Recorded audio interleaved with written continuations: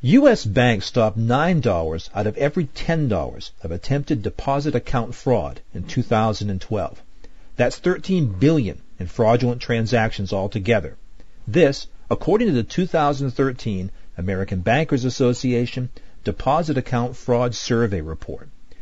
So, what are financial institutions doing right, and where do they need to improve fraud detection and prevention in 2014?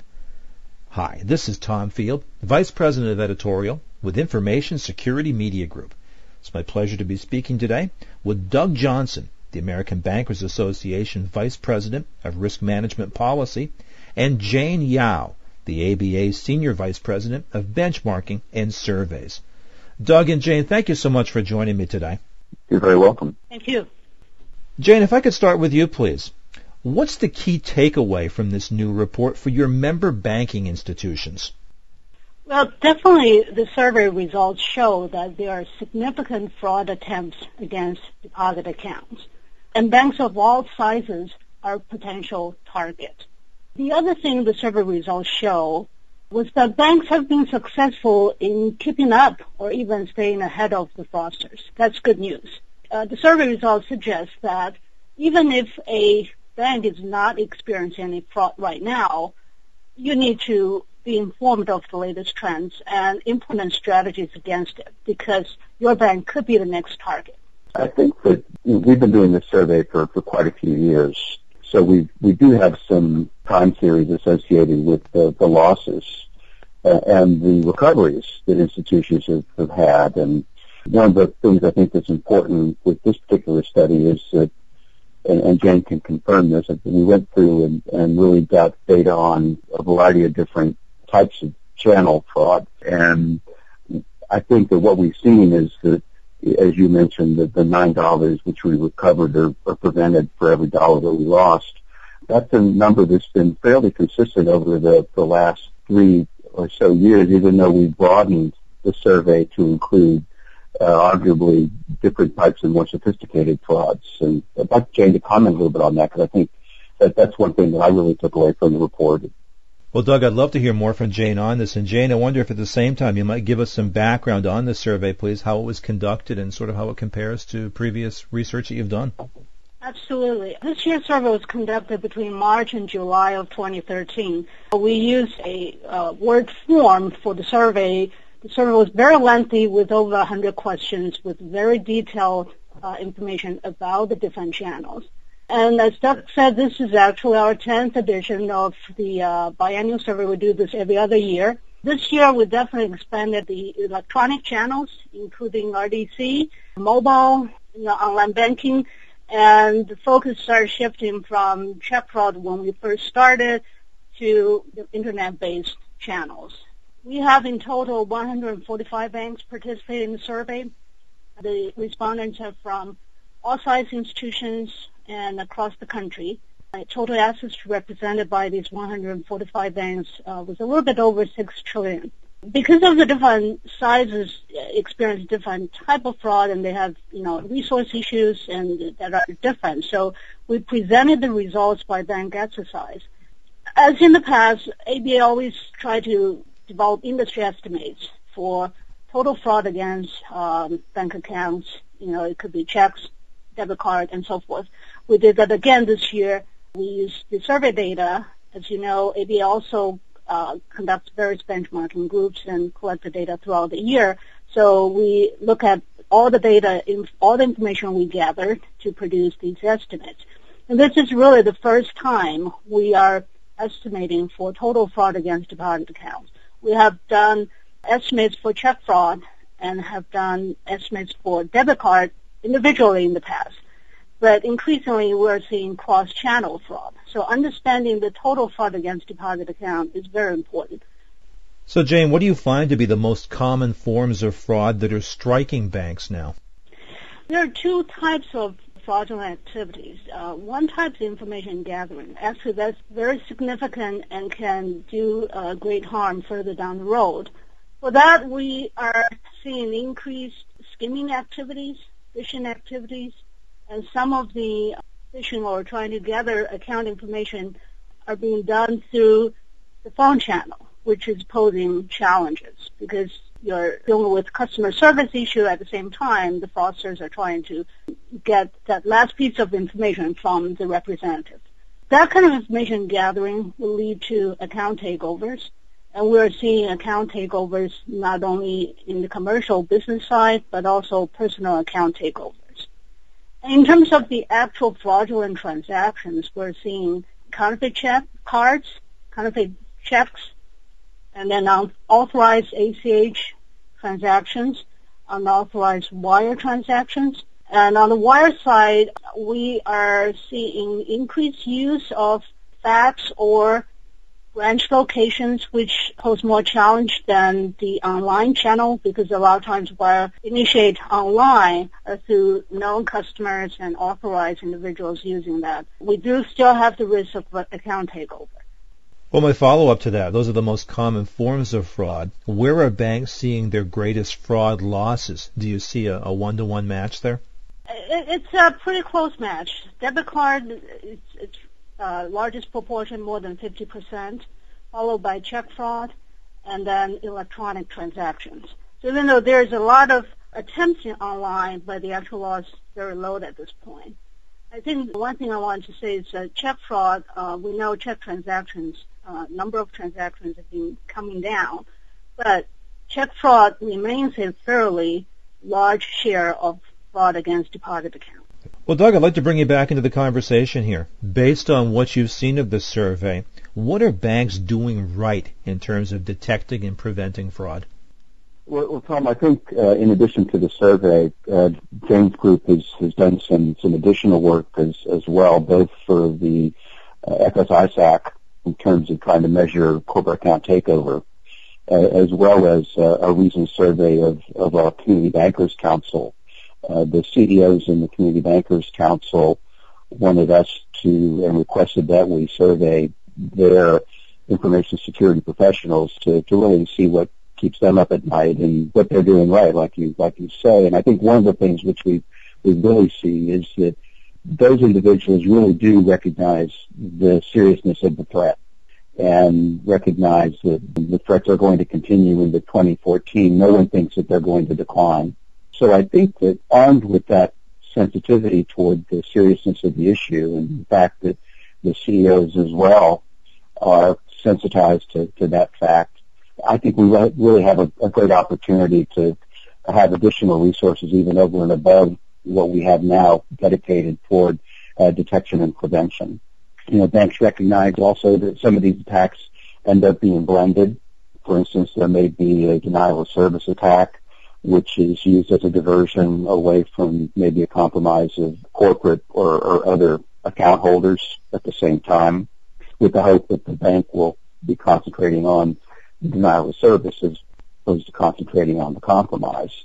Banks recognize that and they look for it. And so I think that they're doing that right in terms of really understanding how the threat is morphing over time. That's not just a regulatory responsibility. It's frankly a business imperative, because if we don't, as bankers, continually understand how that threat is changing over time and becoming potentially more sophisticated or moving in a different direction, we're unable to protect our customers. And if we can't protect our customers, we lose customer trust. So that's, I think, one thing that we're doing increasingly well. And I think we do have an opportunity over time, because we have the eyeballs of the CEOs right now to really justify the resources and make the business case for additional resources to protect accounts.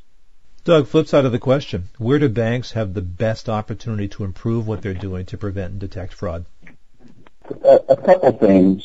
I think banks recognize that they increasingly need to have the latest threat data, and many of them have indicated to us that that's always a challenge. But I think, secondly, many banks are looking at how they can improve mobile banking security, because they recognize that 2014 could very well be the year of mobile banking.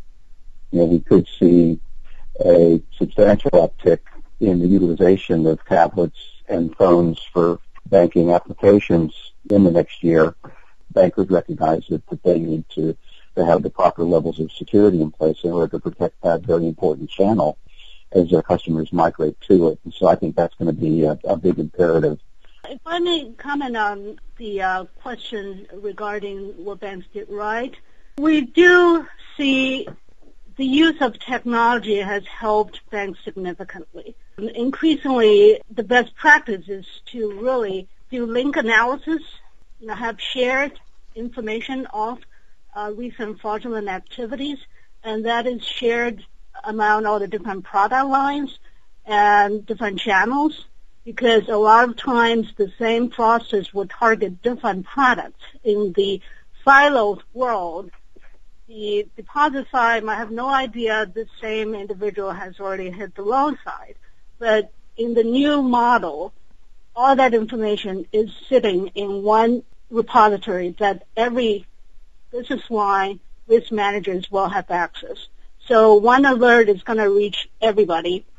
Now we can be on the lookout of any similar activities from the same telephone number or voice recording of the fraudsters, keep on calling the call centers trying to get that last piece of information.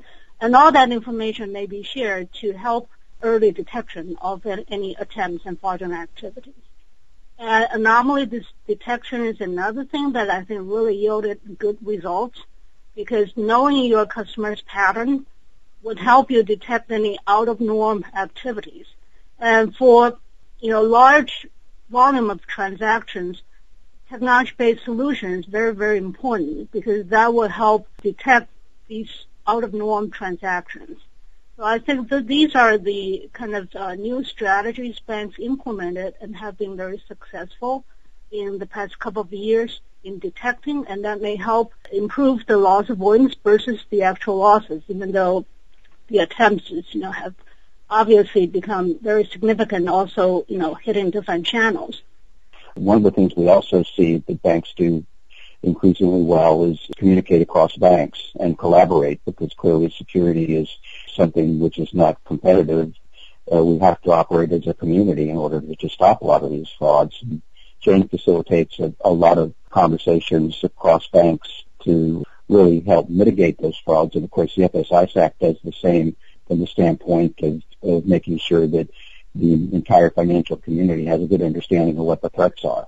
From the anomaly detection standpoint, we've actually recognized that there's a potential gap in our current complement of security products, which we endorse at ABA, and anomaly detection is one of those things which we're currently evaluating in terms of attempting to provide better customer protections. Well, that's great insight from both of you on what the banks are doing. But Doug, especially since you mentioned mobility and more is in the hands of the customers, I've got to ask you, what's the customer's increased role now in fraud prevention? Tom, the customer has an absolute vital role in terms of fraud prevention. The environment really cannot be protected without the customer really understanding that role and taking their responsibility seriously.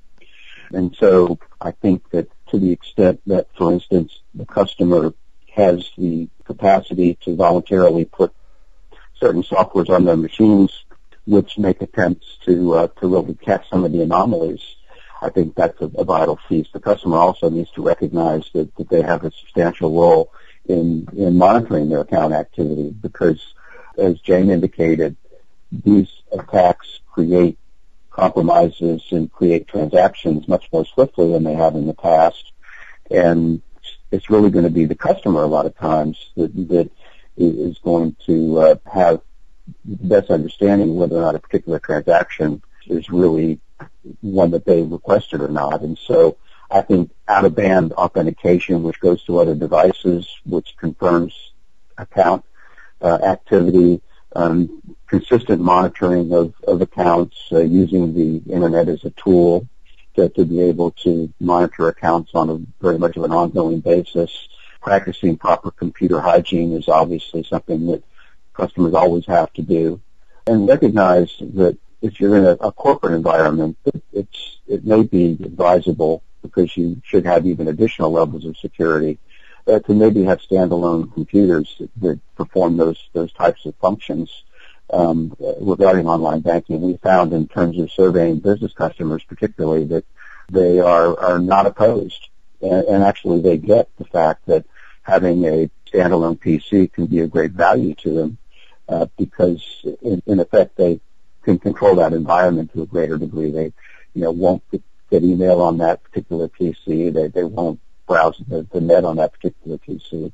And so it's a much more protected environment. They might actually use a different operating system on that PC as well. So it's a great question because the customer obviously has to fulfill that set of responsibilities if the environment is really going to be protected. So we've talked about a lot here. We've talked about the sophisticated threats to financial institutions, increasing threats, cross-channel, and now so much in terms of detection and prevention is in the customer's hands. What do you find to be banks' biggest challenges in improving fraud prevention in 2014?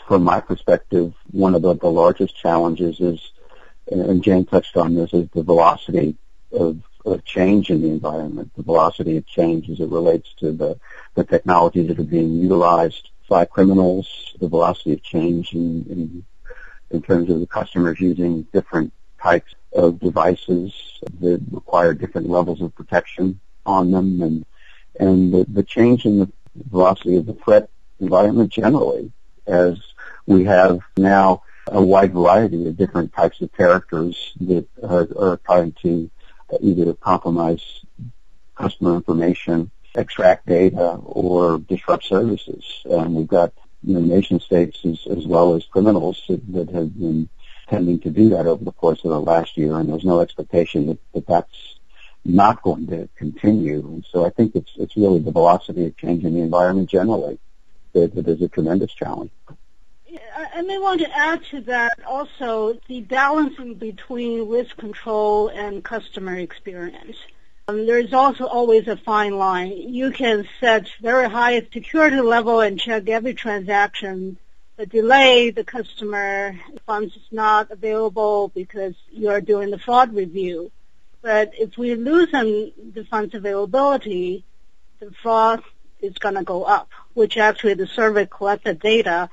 We asked questions, what banks think was the causes of higher losses in 2012 compared to 2011, and some of them did mention that the changing Reg CC funds availability did have an impact. Of course, the high fraud attempts was the number one reason. So I think, that is a sort of business strategy issue that banks will have to address, almost like a risk tolerance issue, and I do think there are some challenges there as well. Very good. Well, Jane and Doug, I want to thank you both for taking time to share your insights with me today. Great, Tom. Glad to do it. The topic has been the ABA's Deposit Account Fraud Survey Report. I've been talking with Doug Johnson and Jane Yao of the American Bankers Association. For Information Security Media Group, I'm Tom Field. Thank you very much.